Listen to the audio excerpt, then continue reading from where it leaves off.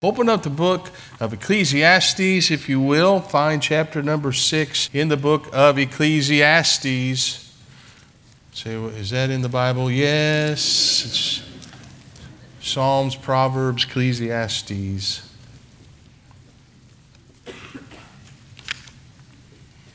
Ecclesiastes in chapter number 6.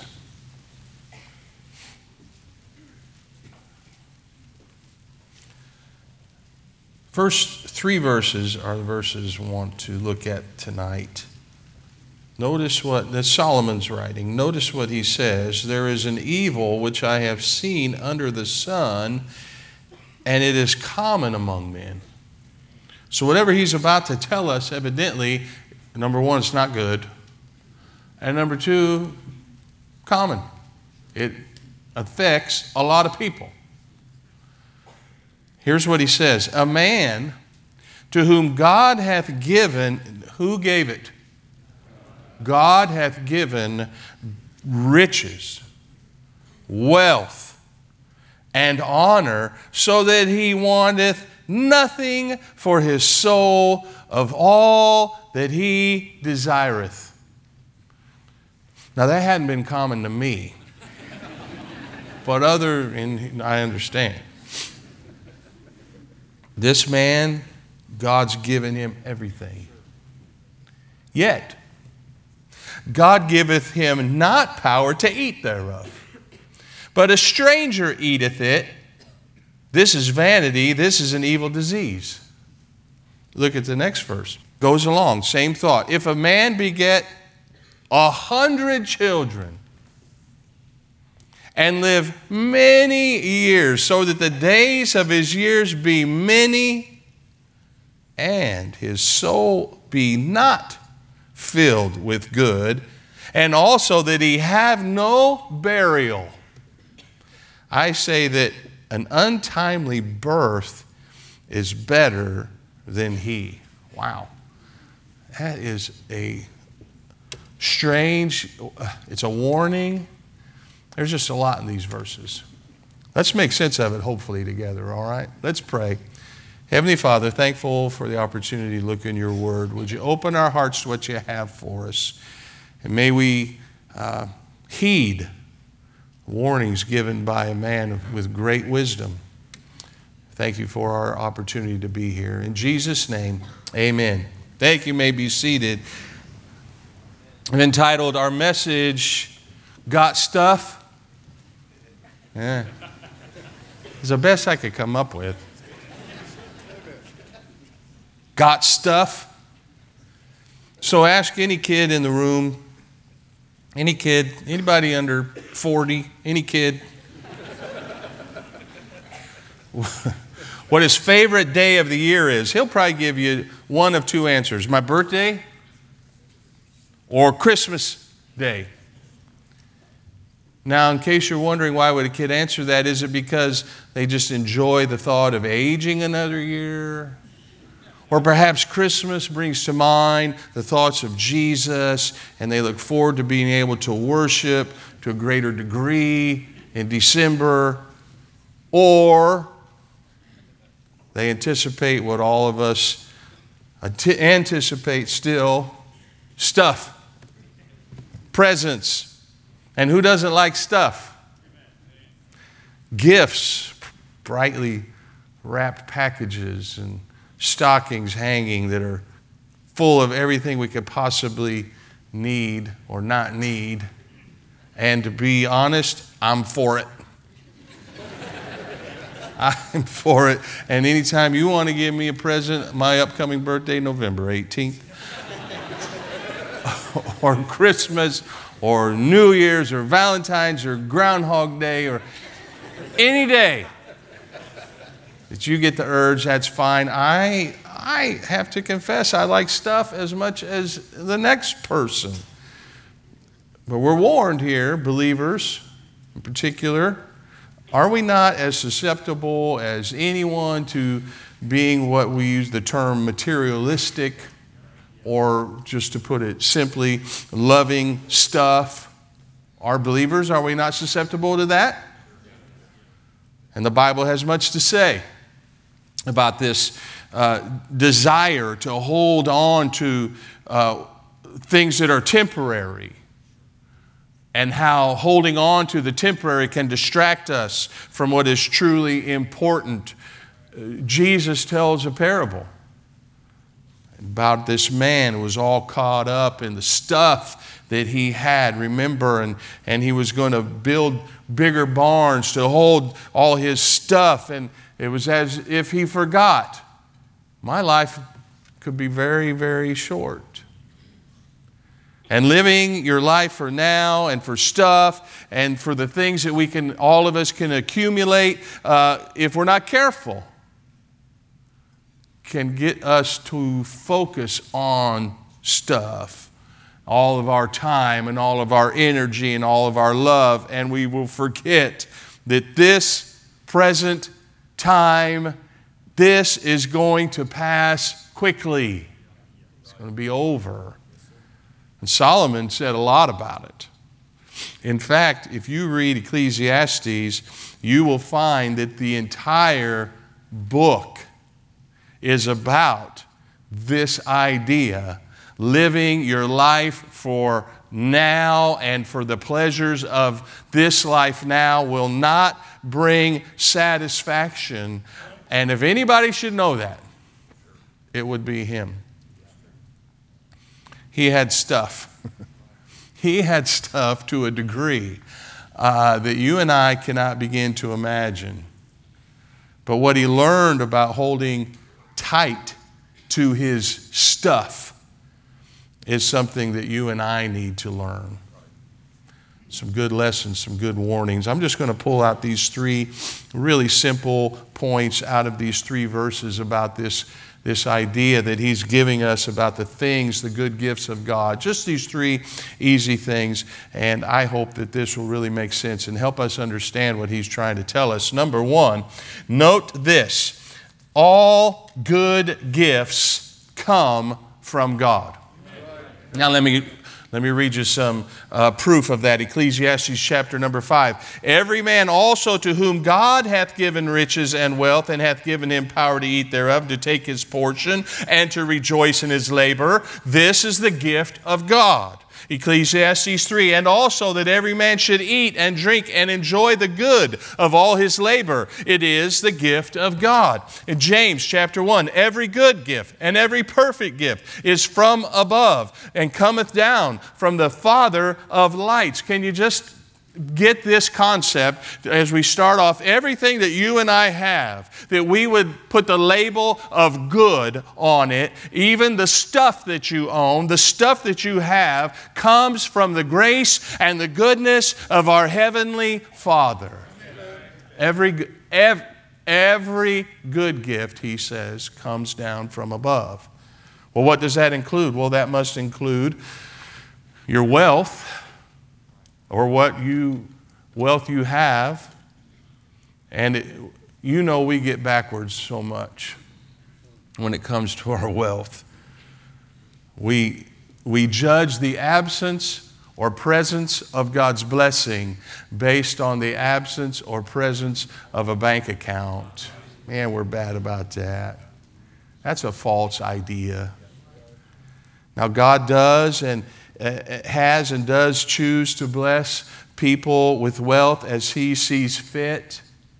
And you know what the Apostle Paul said about that. He said, there's been times where I abounded and times where I've been in need. And then he finally says, but whatever state I find myself, either abounding or in need, I'm satisfied there.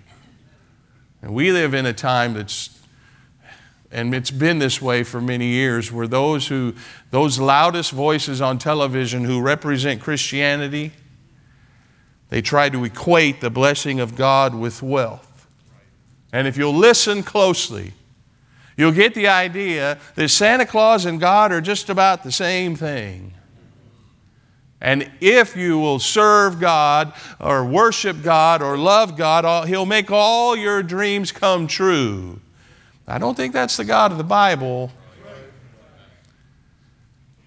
2006, the Times, the magazine, put out a poll They found this, that 17% of American Christians identify with the prosperity gospel movement. Now, if that's a term you've never heard, that's basically that idea that God promises wealth to all of the believers who will love Him or follow Him or send them money, one of the two.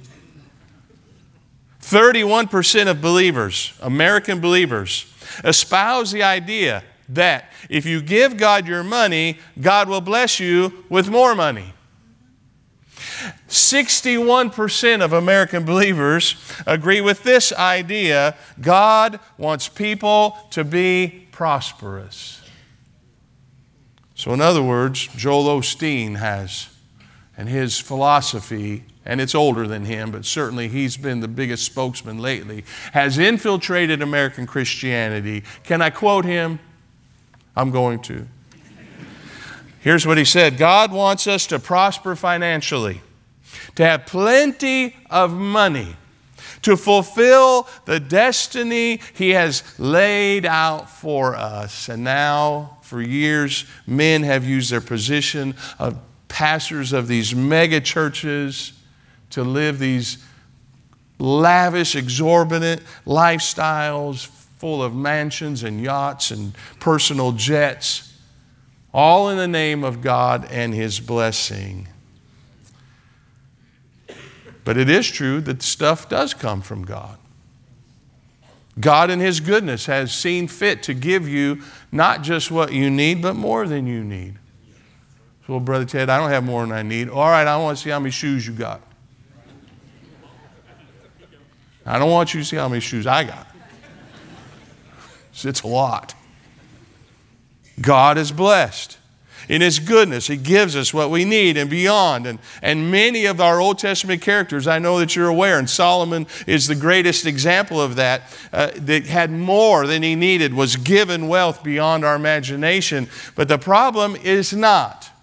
The problem is not, or has it ever been, how much wealth you have. That's not, or has not been the problem. The problem has always been, and still is, how much of your wealth has you? So wealth is something, it's stuff. It comes from God, and He mentions it specifically in verse number 2, that this is a gift of God. There's something else He mentions specifically in verse number 2, honor. You can imagine in the culture of these Old Testament, honor would have been very important, to have respect and the love and the admiration of family and friends. And all of us want that kind of honor. We all want to be loved and respected. According to Strong's, if you look up the word honor, Strong gives it this definition: weight. Can you picture this? The words of a person with honor carry weight. People listen. They listen to a person of honor because his words are wise or respectable, and he's discerning in his words, and he never speaks harshly of others or uses his word to cut or humiliate others. And the words of an honorable person would fit into that proverb that says his words are like apples of gold in pitchers of silver. His words carry weight.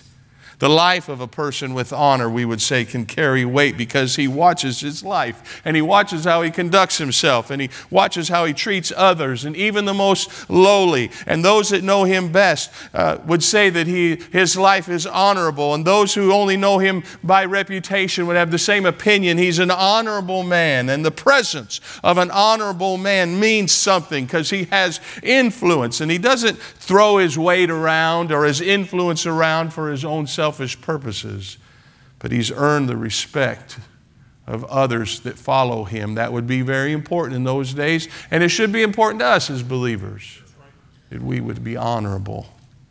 That comes from God, he says in verse number 2. God gives it. And notice he mentions in verse number 3, this is for me a little much, 100 children. 100.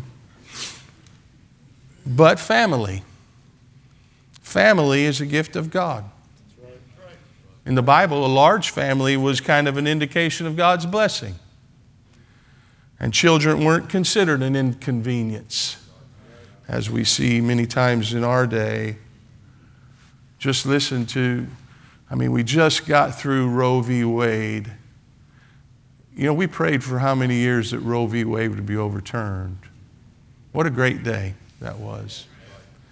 But if you listen to maybe some debates and people talk on television about abortion and about that right that has now been changed, hopefully there'll be hopefully there'll be no more abortions. That would be our prayer, wouldn't it? But you would get the idea that having a child is a curse rather than a blessing.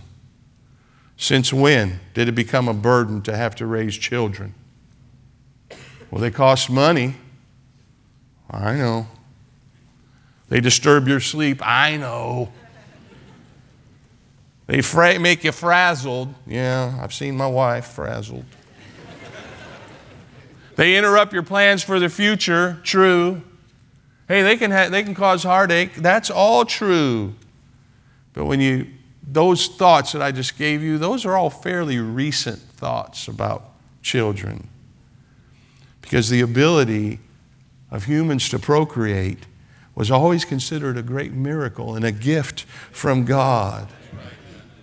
And that baby that comes as a result of a loving, committed relationship between a husband and wife is a sacred gift. And only heaven could give us that gift. So he mentions that in there. If a man had 100 children.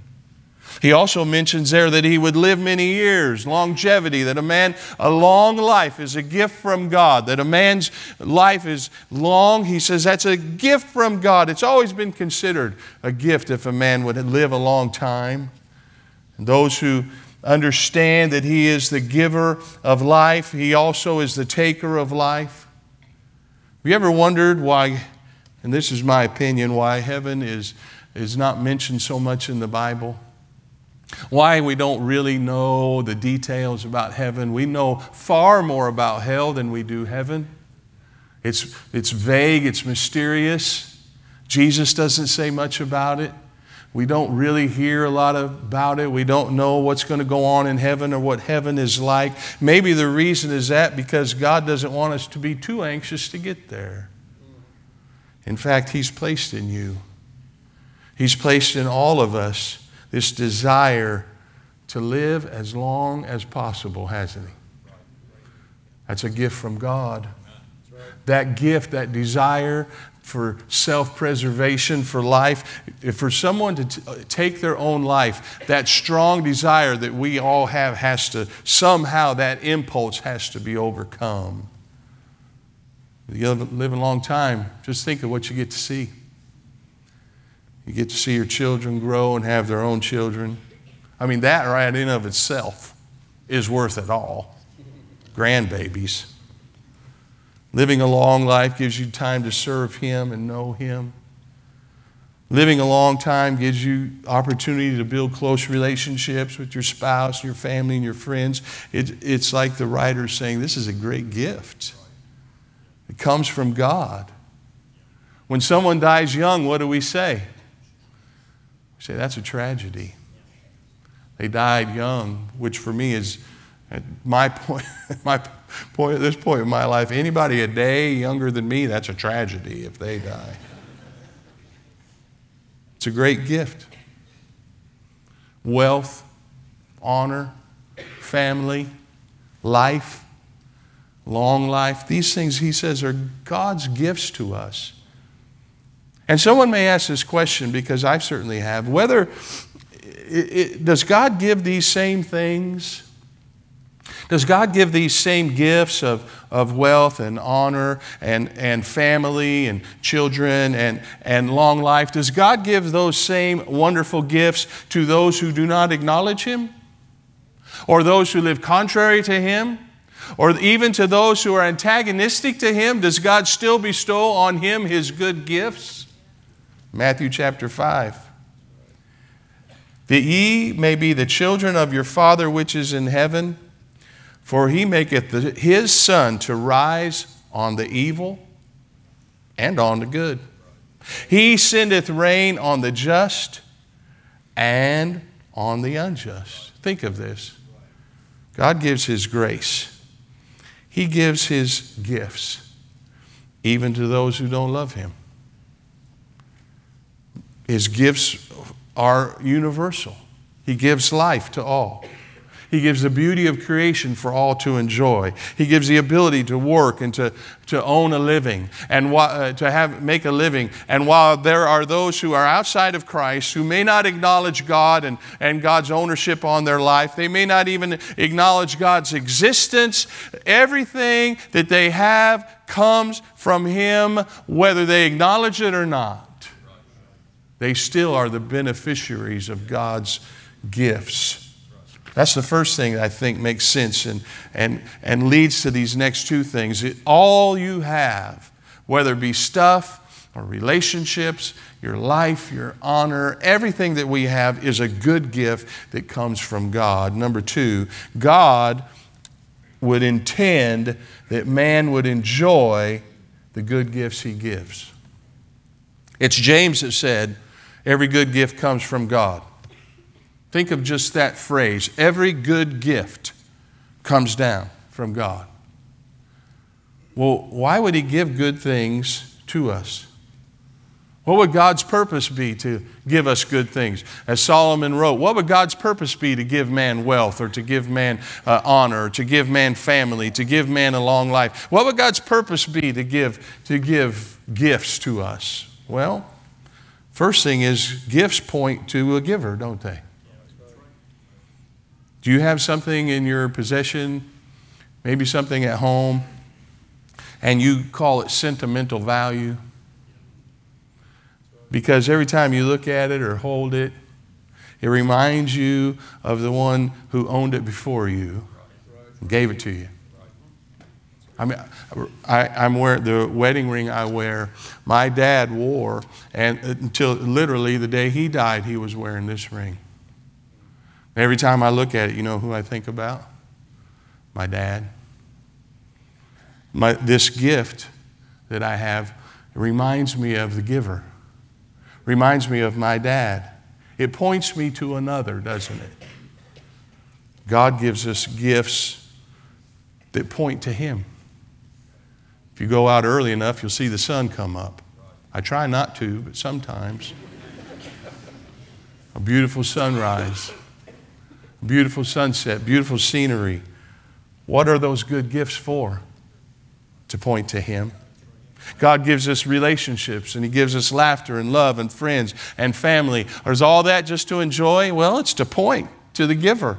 And even the stuff that you accumulate, even the things that you own, just the stuff that you have in your bank account, just the things that you've accumulated through the years that you would just call your wealth, your stuff, should even that remind us that without Him, I wouldn't have anything.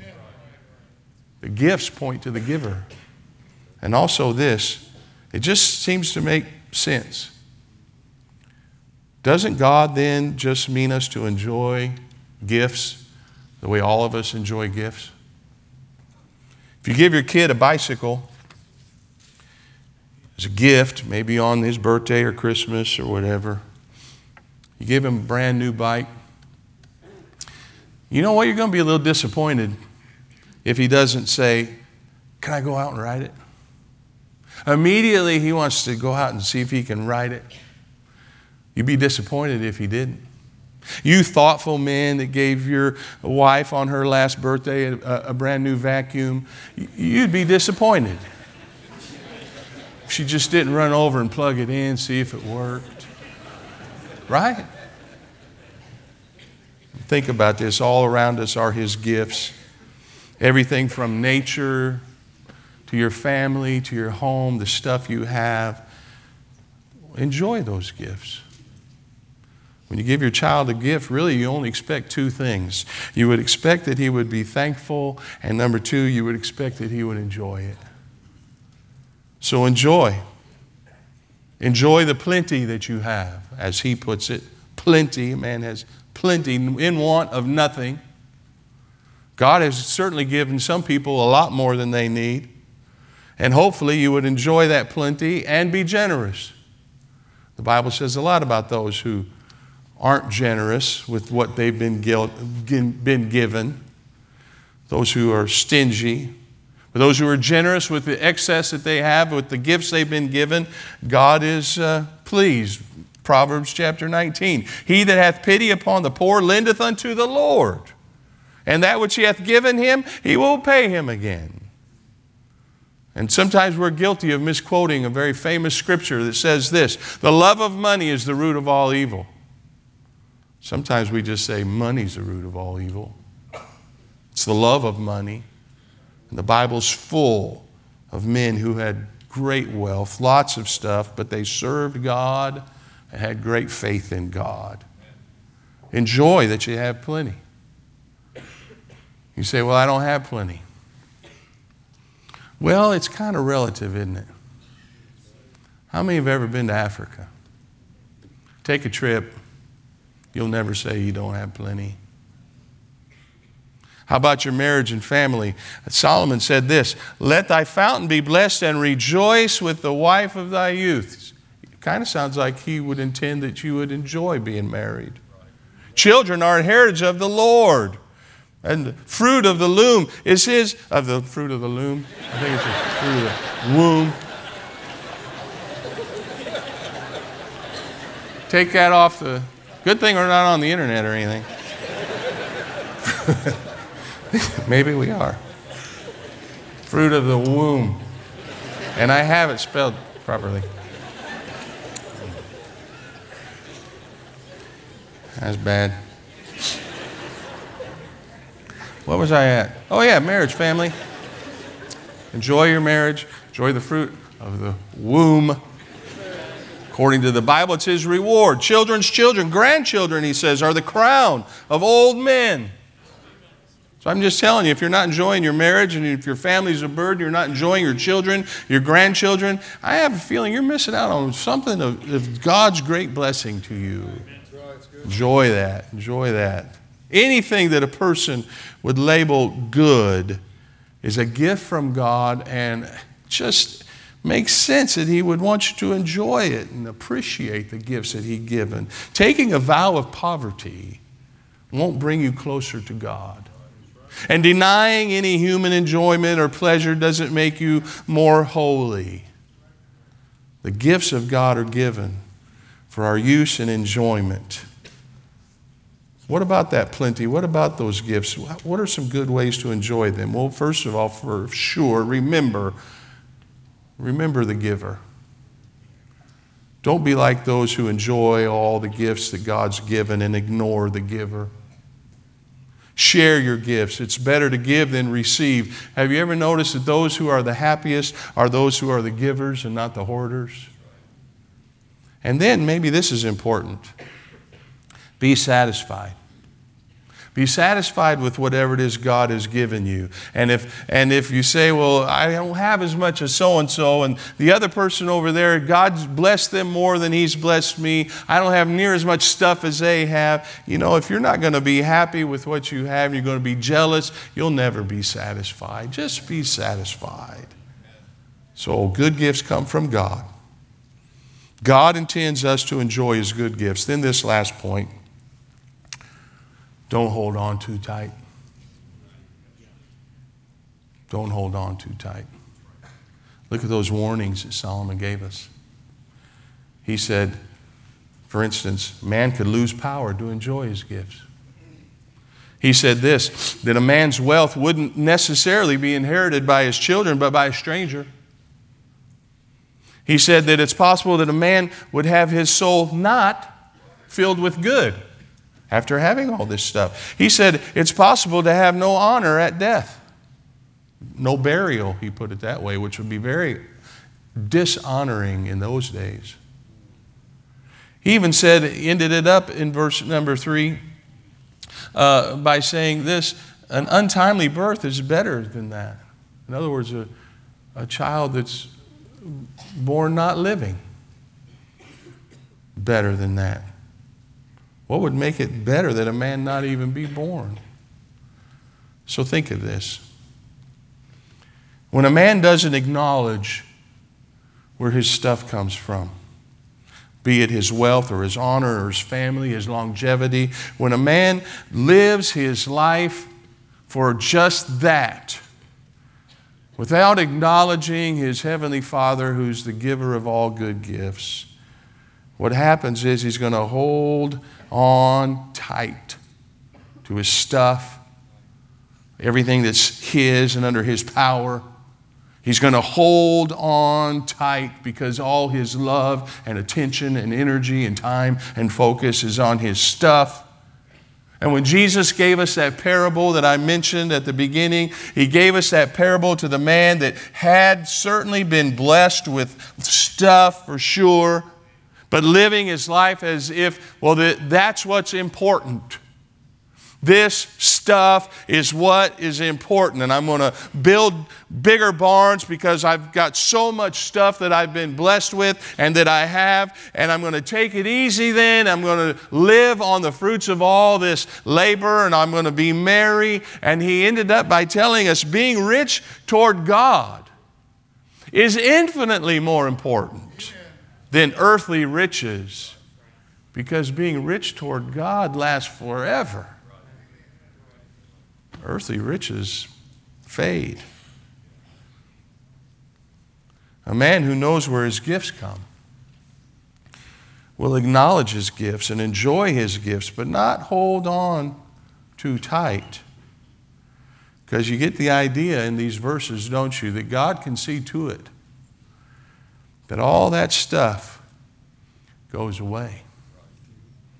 It's as if this imaginary man that Solomon is envisioning in this passage, he's imagining this man who lives his life holding tightly onto his stuff with no regard to thankfulness toward God and who provided his stuff. And he's trying to enjoy his stuff, but his attitude is selfish and he's never satisfied. He's always pursuing more stuff to bring him the pleasure that's always just out of reach. And God, as Solomon is warning, is saying, God can take all that stuff that you've tried to accumulate. He can make sure none of it happens anymore. And you lose all your stuff and you lose all your honor. And you don't even leave an inheritance for your children. It's almost better that you not be born. And then where's all your joy going to come from? Now, I'm thinking, right. God should take away stuff from those who don't regard him. They don't deserve God's stuff. They don't deserve God's sunshine and God's rain. Those who don't know God or have any time for God or who deny the very existence of God, they don't deserve his good gifts. Thank you, God, for taking all their stuff. What about me? God gives me gifts to enjoy. Another reason to praise him. Not so I'll be distracted from what's truly important. And let's not fool ourselves. We can be. God gives us our family. But let's not forget, we're to raise our children in the nurture and the admonition of the Lord. God gives us years on this earth. However they may be, however long they may be. They're a gift from him. And if you think about it, it's a gift that can be wasted. It can be wasted because I'd be living it for some purpose other than serving him. And if you read the Bible very long, you know, evidently there are times when you could be doing everything right and God would still see fit to take away some of the gifts he gave. And all of us immediately are thinking of our friend Job. And as the Bible describes him, doing everything right, not guilty of anything, loving God, serving God, enjoying all these gifts that God gave him, great wealth, a great family, a man of honor. God had just bestowed great gifts upon Job. And he was acknowledging God. And he lost almost everything, didn't he? But his response when he lost it, his response when all of his wealth was gone, and even when he lost his children and the respect of his wife, and even when his good friends kind of turned on him, his response when he lost that shows us his attitude was, I'm not hanging on to all this stuff real tight. It really is God's. Listen to his words. His wife said unto him, dost thou still retain thine integrity? Curse God and die. But he said unto her, thou speakest as one of the foolish women speaketh. Shall we receive good at the hand of God, and shall we not receive evil? And all this did Job not sin with his lips. He was just showing us right there our attitude should be towards the stuff that God gives us, the good gifts that he allows us to have. Don't hold on so tight that if you lose it all, you're just going to fall to pieces. Don't hold on so tight to your stuff that for some reason God sees fit that tomorrow it's gone, that you're just going to lose everything, your faith and everything else. Listen, it's God, Job said, that gave me this good stuff. Shall I just take the good and not the bad? Enjoy the gifts that God gives, as Solomon is trying to tell us. But don't hold on too tight. Acknowledge the giver of the good gifts that you have. But don't hold on too tight.